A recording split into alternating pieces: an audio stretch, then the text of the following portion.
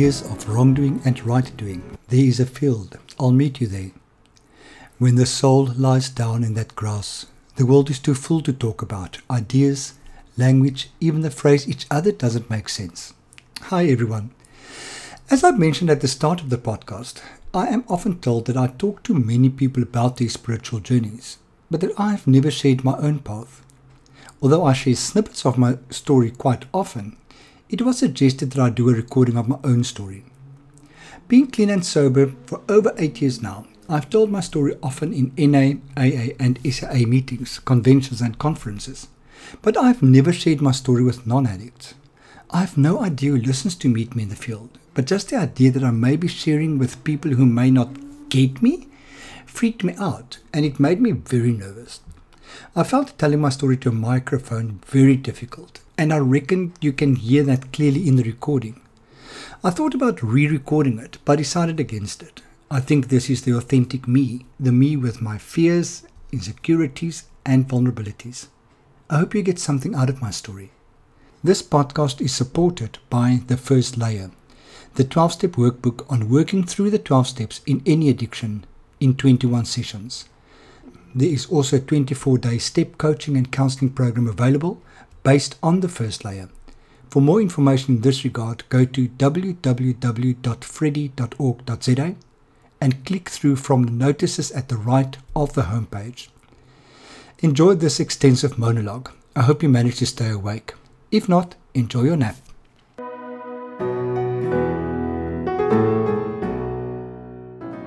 Hi everyone. I've been asked a few times over the past few weeks, months, about my own journey spiritually. People say that I comment a lot and I give a lot of snippets on my own journey, but that I've never given a full picture of what happened for me spiritually. So I thought the time has come to tell my story. I don't have anybody to interview me. I could pull a kind of a psycho trick and ask myself questions and answer myself, but I don't know whether that will be too creepy or maybe highly entertaining. But let's rather stick to me telling my story. I was born into a conservative Afrikaans family, and we lived in the old Sophiatown, which became Triumph in the early 60s and then became Sophiatown again later on. My parents bought their house when the first housing went up there. So very politically incorrect, but it is what it is, hey? Right, so Klein Freddy is being born in 1967 in Triumph to a Dutch Reformed family. As far as I can remember, my family's always gone to church. I'm the youngest of 4 children, and we're all 2 years apart. So when I was born, I had a brother of 2, a sister of 4, and another sister of 6.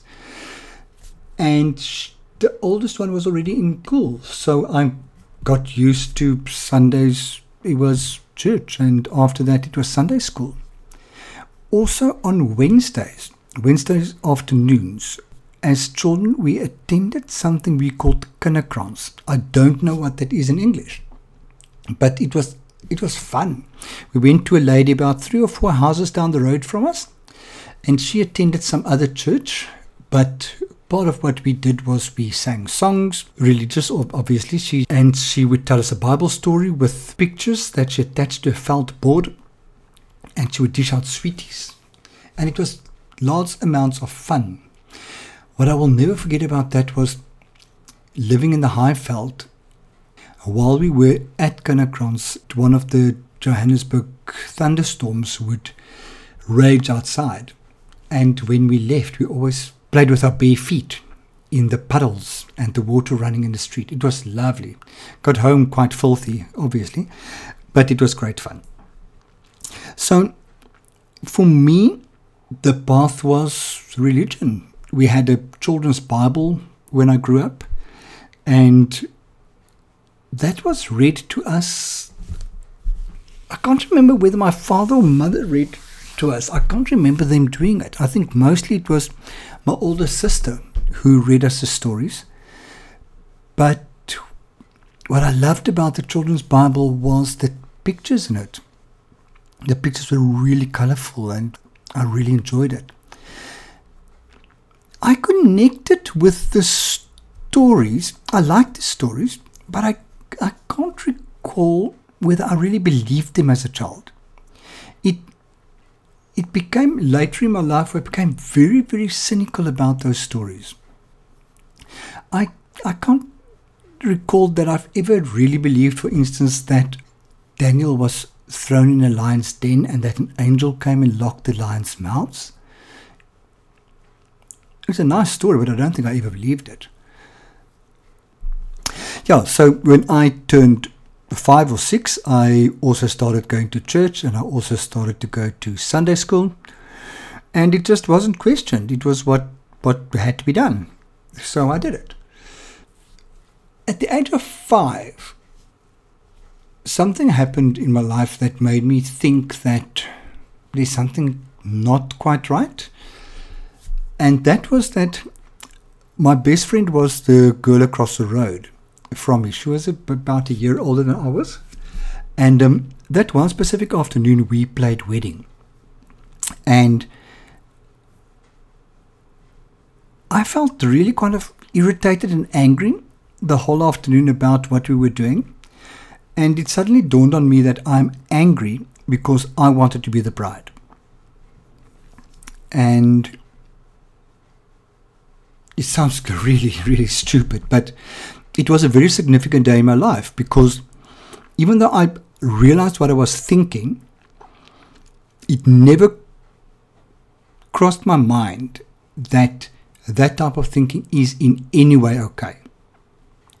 I was convinced that my thinking that way is really bad. And if anybody knows about my thinking, I will be seriously reprimanded. I will definitely be punished. And that I will possibly get rejected and even abandoned. So that's the stuff that went through my head. That whatever I was thinking made me unacceptable as a person. And that went with a lot of guilt and a lot of shame. And that guilt and shame became a very important part in my spiritual journey, especially religious-wise, because the Christian Bible, for me as I understood it at that stage, did not accommodate. I didn't feel that I was accommodated as a failure, because I felt like a failure. I felt like a failure as a human being. And all I knew and all I can remember was that I felt so guilty that I couldn't believe that God could love me. I felt that I would be judged and that I would be punished. So as I grew older and older, religion for me brought a lot of fear with it. I obviously didn't want to go to hell. I mean, who wants to go to a place that burns eternity? Knew for the life of me I didn't want to go to hell. But I also knew that there's no way that I would go into heaven thinking the type of things that I did think. So I lived my life trying to be the best boy possible and to come hell or high water, not to let anybody know what I thought or the thoughts that came into my head. So that became, from a very young age, that became a secret that I was hiding. I didn't know what it was. I had no idea what it meant for me to want to wear a dress while we playing. So I went through primary school doing exactly what I need to do and really being a good boy, trying my utmost, but feeling very, very anxious as a child. I was a very anxious child. I walked in my sleep until quite an old age. Well, that being kind of 12, probably 12, 13. Anyway, so at the age of 12, I went to high school. And now I was in puberty. And I somehow felt again that I'm different. I didn't relate to the opposite sex the way that my classmates did or my friends did. And at that stage, I became very aware of the fact that I am definitely more attracted to the boys in my class than to the girls. But yet again, having grown up Afrikaans, conservative, I always jokingly say that my parents never warned me about two things. One was men and the other was drugs.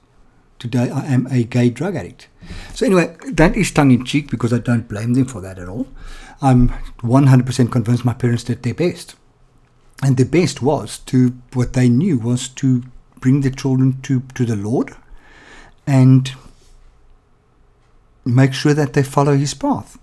At the age of 12 or 13, being in puberty, with the hormones ranging all over the place and emotions all over the place, with me trying to be a good boy, I just suppressed everything. I just pretended that those kind of things are not happening.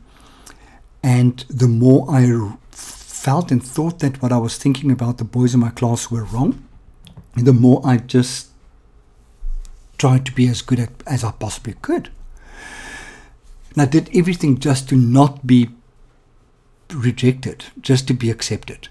So I became this good boy and I became a complete and utter people pleaser. I was just whatever you wanted me to be, just accept me, just be okay with me, just don't reject me. So I had these masks for all occasions. But at the same time, I'll never forget that I felt that the lie that I was living in my head from the age of 5 became a bigger lie. It was as if I kind of grasped the severity of the secret that I'm keeping, but I still didn't realize what it was. Anyway, at the same time, at school, something very strange happened, and that was that I popped into being this really good athlete. In primary school, I always kind of ran, but in high school, something just happened, and I became really good at it. From standard 6, I was the fastest boy in school, and as we all know, in high school, that is quite a prestigious thing. So I suddenly realized that by being a good athlete, I can get the acceptance that I'm so afraid of not getting.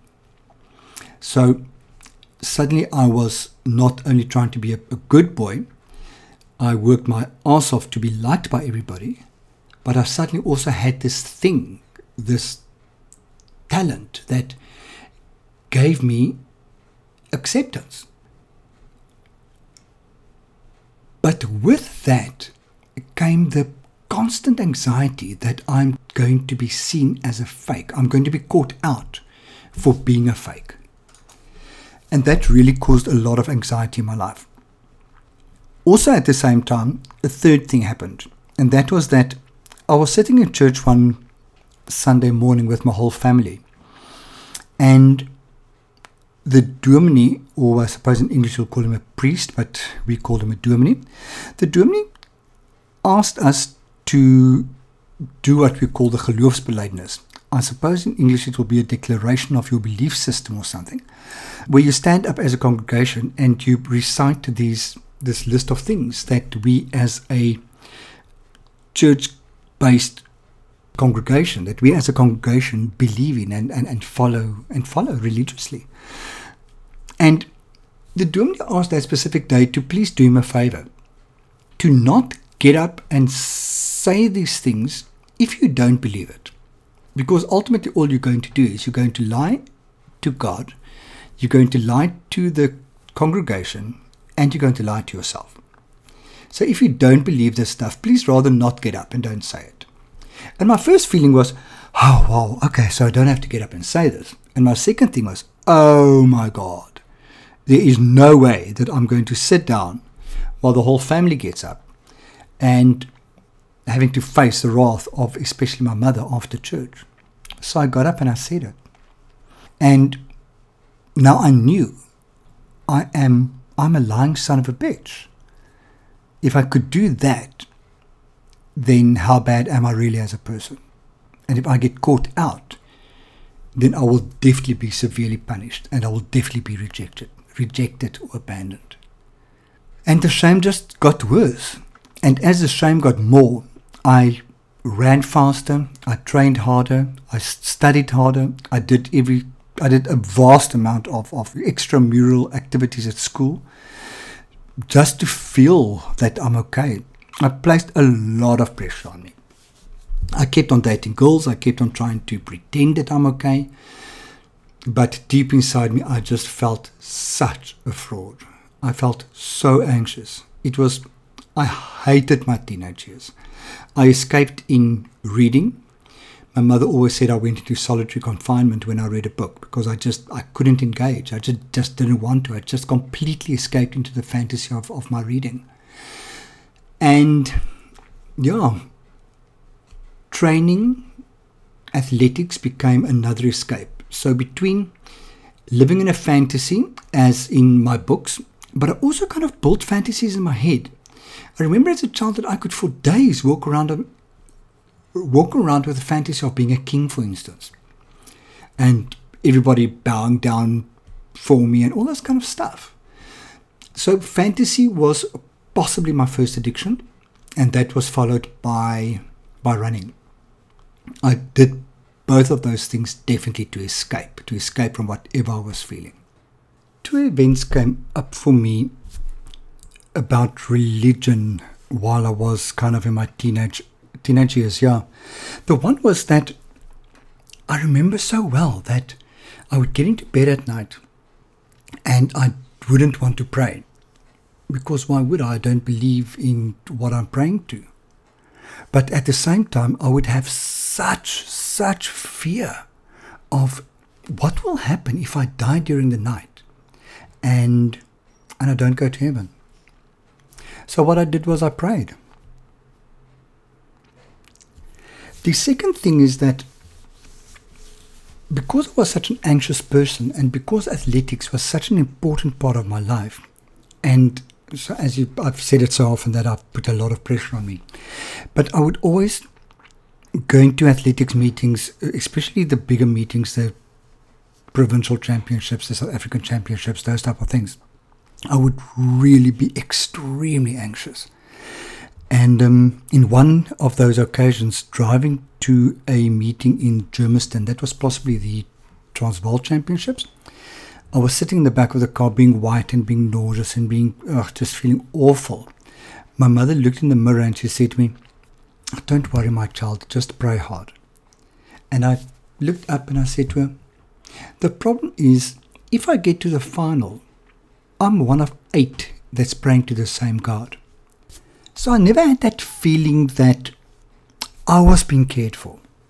It was always a question of kind of, I'm sharing this being with billions of people.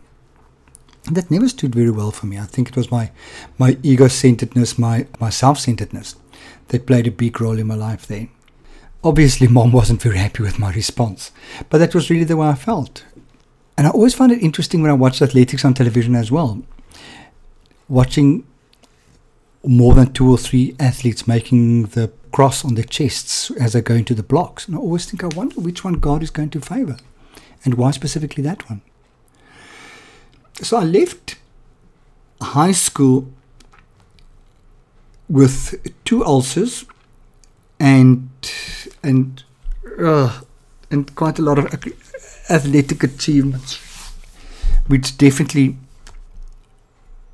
defined me of who I was as a person. I went to varsity. There I continued to run and did everything I needed to do.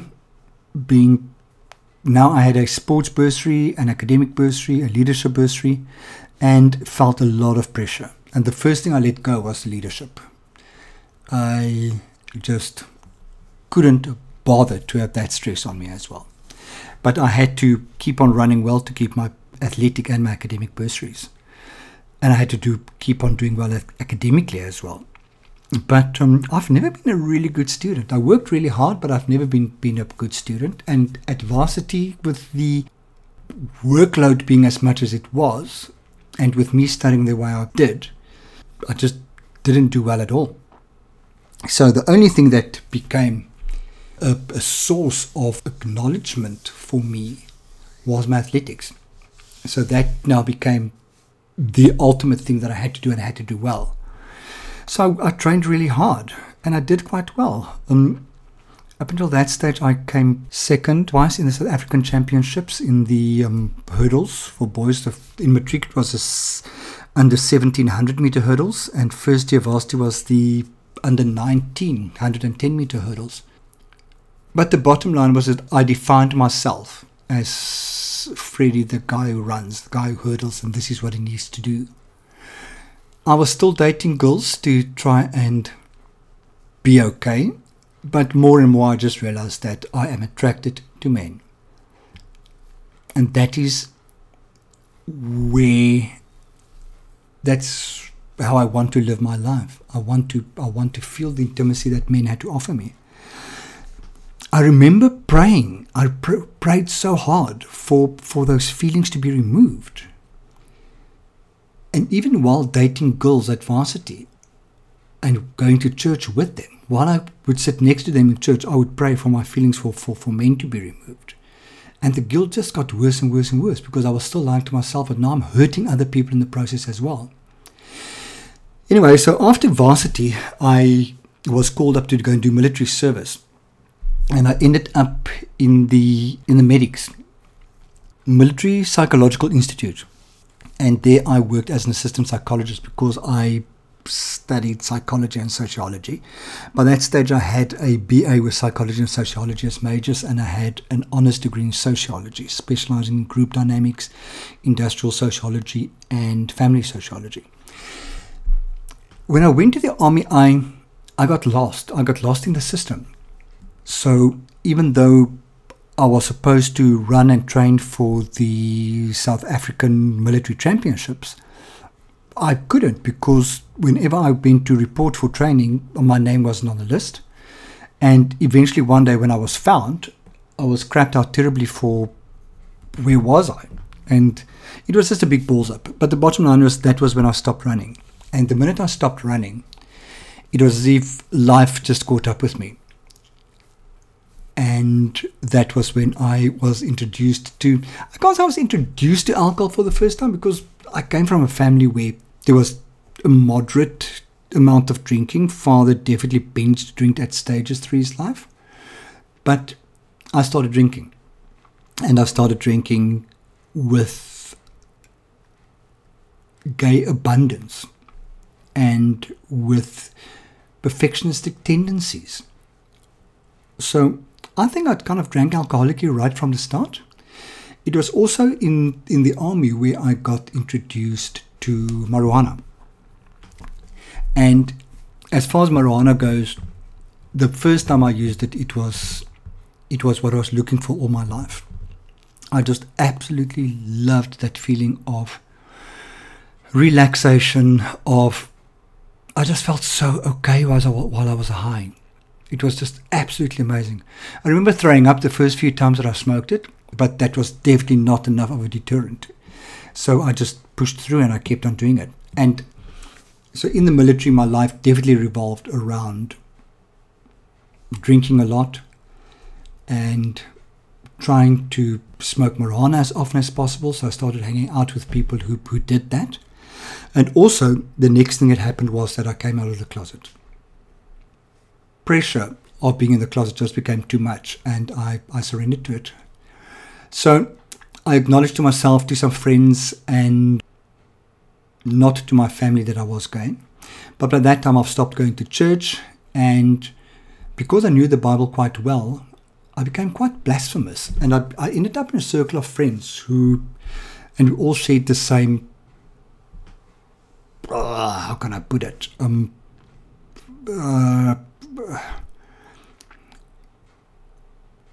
We all shared the same type of journey, as in coming out in our lives, starting to use drugs, starting to use alcohol excessively, being Afrikaans, and not exactly being conservative, being gay. It was just an interesting part of my life. What I realized afterwards was that I didn't even know, but I was part of the Voelvrybeweging, listening to Johannes Kerkorrel and Koos Kombuis and all those type of music. But anyway, that was definitely the start of my using. And that was when I after the military, I did quite well in military. In a certain way, I enjoyed it. I enjoyed the freedom. I enjoyed the relaxation. I enjoyed the no responsibility. I loved the fact that I knew where I was going to sleep. I knew what my meals were, where my meals were coming from, and all I had to do was get up in the morning and show up for work, and the rest were all decided for me. That was really comfortable. I did not miss religion, and I really enjoyed the circle I was in, that we were all quite bright. And we used our knowledge of the Bible to be extremely blasphemous, and we thought it was really, really funny. So after army, I started working, and the drinking continued, the using continued, but I worked quite hard because I realized that if I don't work well, what else do I have? Because work became my, I won't call it an addiction, but definitely an obsession, because that was the only thing that I still had, that I could be affirmed by telling that I'm doing a good job, by getting promotions when they do, getting bonuses if they are, those type of things. So that was life for the next few years until about 1993, when after a traumatic breakup, I fled Gauteng and came down to Cape Town to do parliamentary service. I was working for the Department of Public Works and Home Affairs at that stage, and I got accepted into the personal staff of the Director General of Public Works and Land Affairs. So I was going to work in Cape Town for 6 months, and then when Parliament wasn't sitting, and when Parliament wasn't in session, I would move back up to Pretoria. And that was lovely. So I got away from the bad breakup. I got away from the insular group of friends that I was in. And I'll never forget that I went to a movie on my own one Saturday or Sunday afternoon. And I walked out of the movie and I thought to myself, did I enjoy this? And I didn't know. I didn't know whether I enjoyed the movie or not. So leaving the theatre, I had to ask myself, did I enjoy the movie? And I couldn't answer myself. I did not know whether I actually liked the movie or not, because I didn't have a group of friends to tell me whether I enjoyed the movie or not, or I didn't have a group of friends whom I had to play to be accepted. And I suddenly realized that, oh my God, I'm kind of fucked. Who am I? What am I? Where do I stand in life? It was really, really a difficult thing. So I suppose in a way that's when Freddie started searching for Freddie. And I'm not sure that Freddie liked what Freddie saw.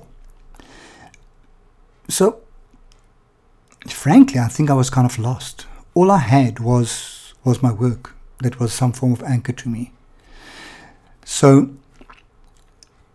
like people do with drugs, people who do drugs, people who want to do drugs, got into a circle of friends who drank a lot, and nothing changed. I worked hard and I played really hard, trying to escape reality around every corner.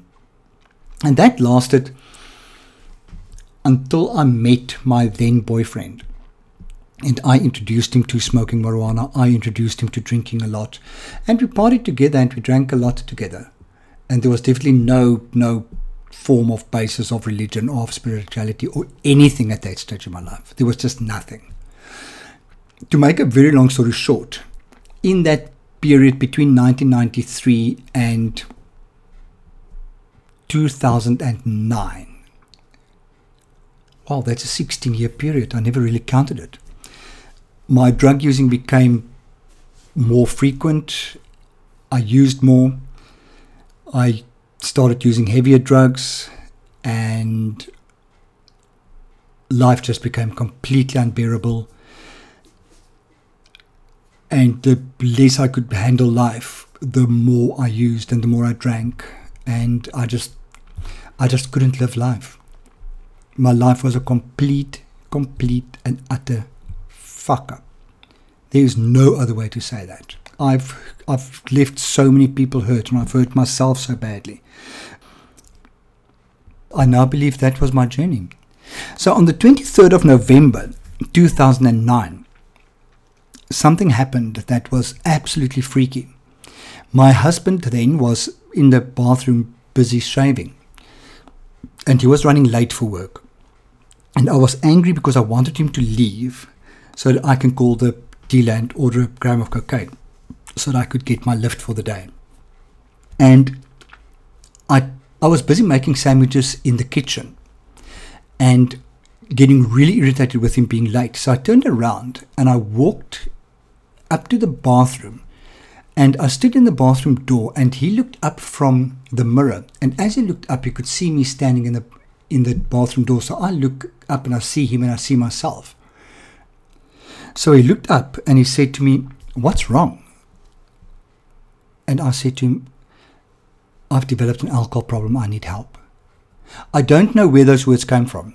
I had no intention of asking for help.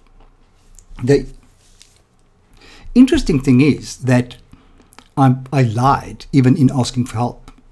The problem was alcohol, yeah, but there was a lot of other problems as well. He didn't know that I was completely addicted to cocaine. So that was when this journey started. I basically collapsed on the floor there and I started crying. We didn't know where to get help. We didn't know what to do. All we knew that I would probably have to go to rehab. We didn't know how that worked. Anyway, we made an appointment with my doctor, saw my doctor, and he still said to me, he said to me, "But Freddie, a few months ago, when you were here for a checkup or something, I asked you how much you drank and you lied to me." And I kind of went, "Of course I lied to you. I wasn't ready to stop drinking." And I felt quite judged. But anyway, that's besides the point. So he said he didn't really know. I need to go to rehab, but he didn't really know what, where, when, how. And he recalled that he had a flyer for some other rehab facility in his desk drawer. So he found it and he called them and booked a bed for me. And later that afternoon, I was checked into rehab. About the first or second weekend in treatment, my brother came to visit me. And he said to me, "Okay, so now you're in rehab." And I went onto the website for the rehab facility and I looked at, and I saw that they followed the 12 steps. And I see that this 12-step piece has a lot of God in it. So what are you going to do about that? And by that time, I was given what we call a big book, which is the basic text for Alcoholics Anonymous. When I checked into the rehab, I was given a big book. So I started reading that. And I obviously read the steps and I saw God, but what I also saw was the words "of your understanding" next to it. So I just clung to this thing that I knew I need to find a higher power, but that it didn't have to be the religious God. I just, as you know, from the age of 13, I didn't really believe. I didn't believe at all, actually. But I'd realized that if I want to get clean and stay clean, that I will need to find a higher power. And I knew that my life was fucked. So step one was definitely done and dusted. I knew that I was powerless and that my life was unmanageable. And I got step two, that a higher power could restore me to sanity. But now I needed to find that higher power. And one morning at 6 o'clock, I was standing underneath a weeping willow next to a little pond. Actually a big dam. Not a big dam, a dam. A huge pond, a small dam. And smoking a cigarette. And that's in Cape Town, and the wind was blowing through the leaves of the weeping willow. And I heard the shh that the leaves made. And it suddenly dawned on me that there's so much energy in the wind. So if I can start tapping into the wind energy to help me to stay clean, the wind won't miss it. There's so much energy there, so I should be okay. So I suddenly realized that I can make the wind my higher power. So from that day, the wind became my higher power. And from there, it very quickly escalated to a once I was clean, I became very aware of life around me because I was actually present for life around me. So I was in a treatment center in Hout Bay, and I never realized that Hout Bay is actually quite beautiful. So there were all these mountains and trees, and I became acutely aware of nature around me. And over a very short period of time, my higher power became nature. And I remember the first night that I decided, well, I suppose if I've got the higher power, I need to start praying to it. And I was lying in bed, and by God, I wasn't going to pray. Because if I pray, it's going to mean I'm religious. And I wasn't. So I was lying in my bed, and I put my hands on top of my chest in a kind of crossed over each other, nearly like somebody would lie in a coffin. And I started saying, hello, how are you? So this conversation with nature, with my God, started like this one-sided telephone conversation. And I chatted with her. I chatted with nature, and I expressed my fears and whatever. I can't remember with the detail, but what I remember is I came to the end of the prayer, and I realized that I need to end this prayer somehow, but I can't say amen because that would actually make it a prayer. This wasn't a prayer. I was just talking to my higher power. So I just said, okay, bye, speak to you again. And it felt good. And that's how I started praying. And I was in recovery a few months when, for the first time, I actually went on my knees. And I started praying on my knees. Over a period of time, nature became what I call Natura. And Natura is this wonderful, wonderful, big black woman with flabby arms and big chests. And she has this round face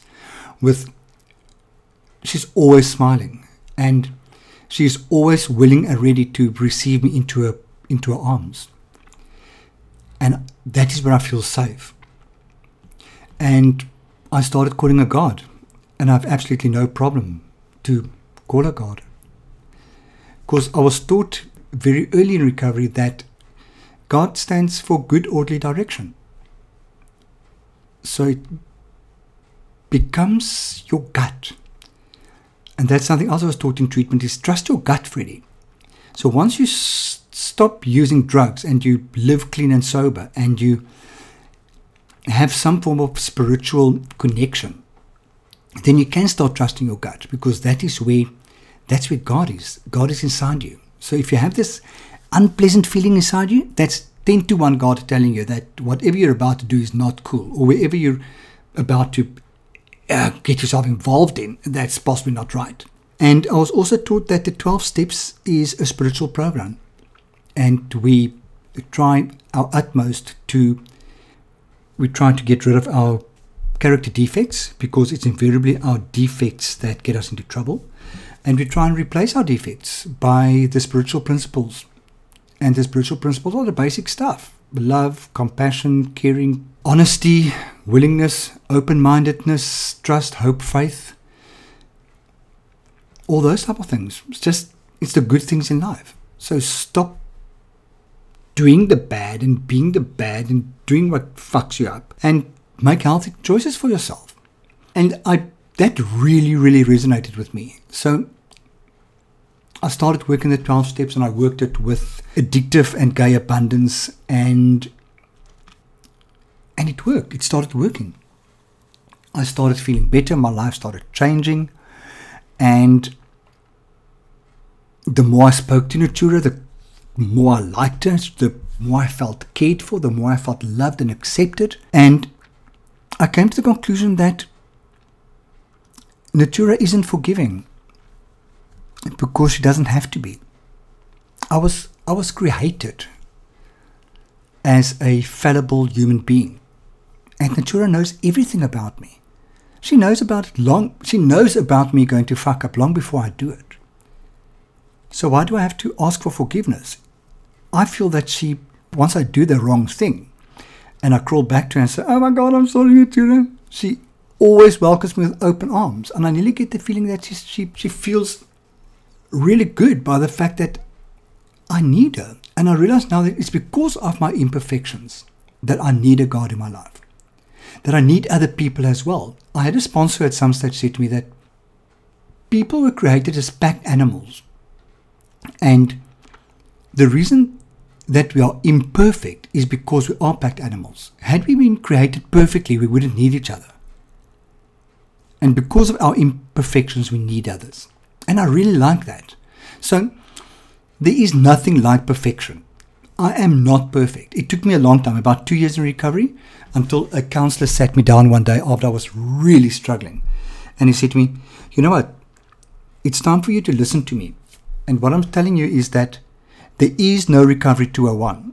This is it. There's the 12 steps, and we do that, and we do it the best of our ability, and to do it for the rest of our lives. And that's good enough. So there's no recovery 201. Just stick with 101 and you'll be okay. And the second thing he told me was that I'm not perfect. His words were, Freddie, you're not perfect. You're never going to be perfect. And the sooner you accept that, the better for yourself. And I now come to realize that I was never meant to be perfect. And that's really okay with me now. I'm still hard on myself though. I'm still hard on myself though. I still have negative self-talk, but it's so much better than it ever was. So my spiritual journey ultimately is the 12 steps. It is absolutely the principles as I learned from the 12 steps. The 12 steps for me has become and is an absolute design for living program. If I follow that, I know how to live. In recovery, I've developed this concept of how I felt as a child was that everybody around me, whenever we get born, we get a manual that's how we live life. And everybody could read their manuals, but I couldn't because my manual was issued in Chinese and I don't read Chinese. So I just never knew how to live life. Everybody around me could, if they come up with a difficult situation, go to the manual, quickly read how to deal with that situation and then deal with it. But I couldn't because I couldn't read Chinese.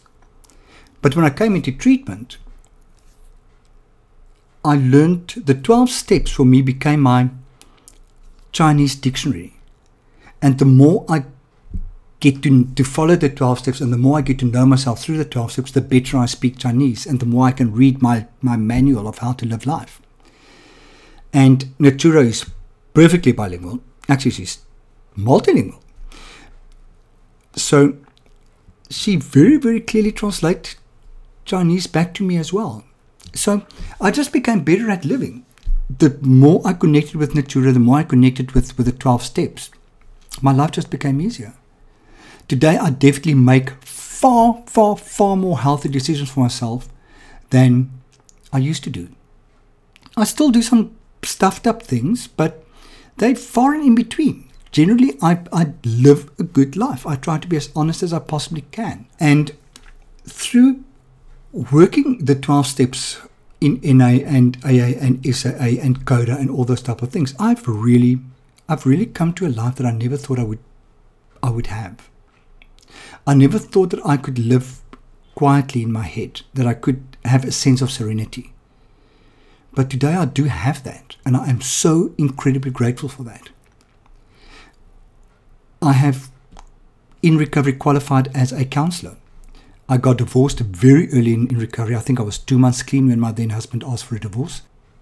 Divorce went through the courts like in 6 weeks later. So it was very, very quickly. And I stayed clean for a while. I stayed abstinent for a while.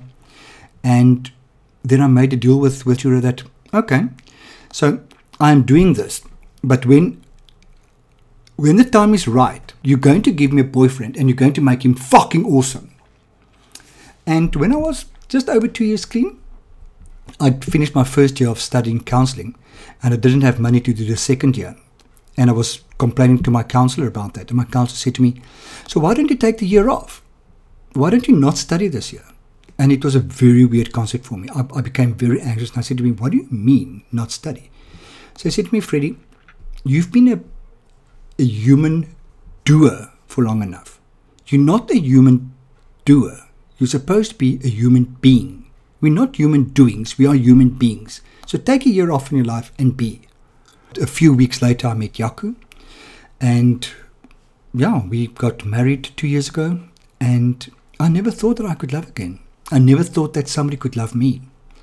But through the journey of getting to love Natura and allowing her to love me back, and getting to learn to love myself, I could love again. And I highly recommend it. I really do.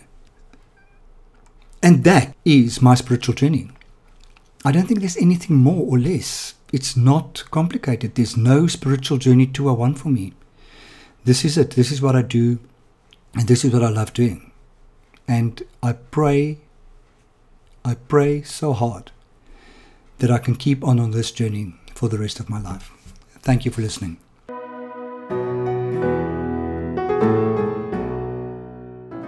Oh, I cannot say I enjoyed this at all. I felt brain dead. I cannot believe how uncomfortable this made me feel. I also felt very emotional whilst sharing my path, but especially during the editing. Not sure why that is, and I'm not my own counselor, so I shall for now just accept what it was. What again came up for me was my extreme shame about being gay. This shame was ultimately the foundation on which I tried to build an entity I called Freddie. Today I can choose to look back and say that either I have failed miserably, or I can treasure the journey and accept that this is the path I had to follow to get where I am today. I actually would not want to change anything about it. Not only am I really happy with my life at the moment, but I also realize how my journey makes me so much better as a counselor. I think my path enables me to really connect with, especially my addict clients. But this road and its destination, which is ultimately this journey, give me a deep sense of connection and compassion for everyone, for which I can feel the gratitude during my sessions. For this journey, I am eternally grateful. If you have any feedback or remarks, please feel free to pop me an email or connect on social media. It will be great to hear from you. If you want to know more about what I do, please feel free to connect with me on my website, which is www.freddie.org.za, or find me on Facebook at www.facebook.com/freddie.org.za/ or on Twitter at @RensburgFreddie. Remember that Freddie is always spelled with an IE at the end. I want to thank you for listening. Be safe. Bye.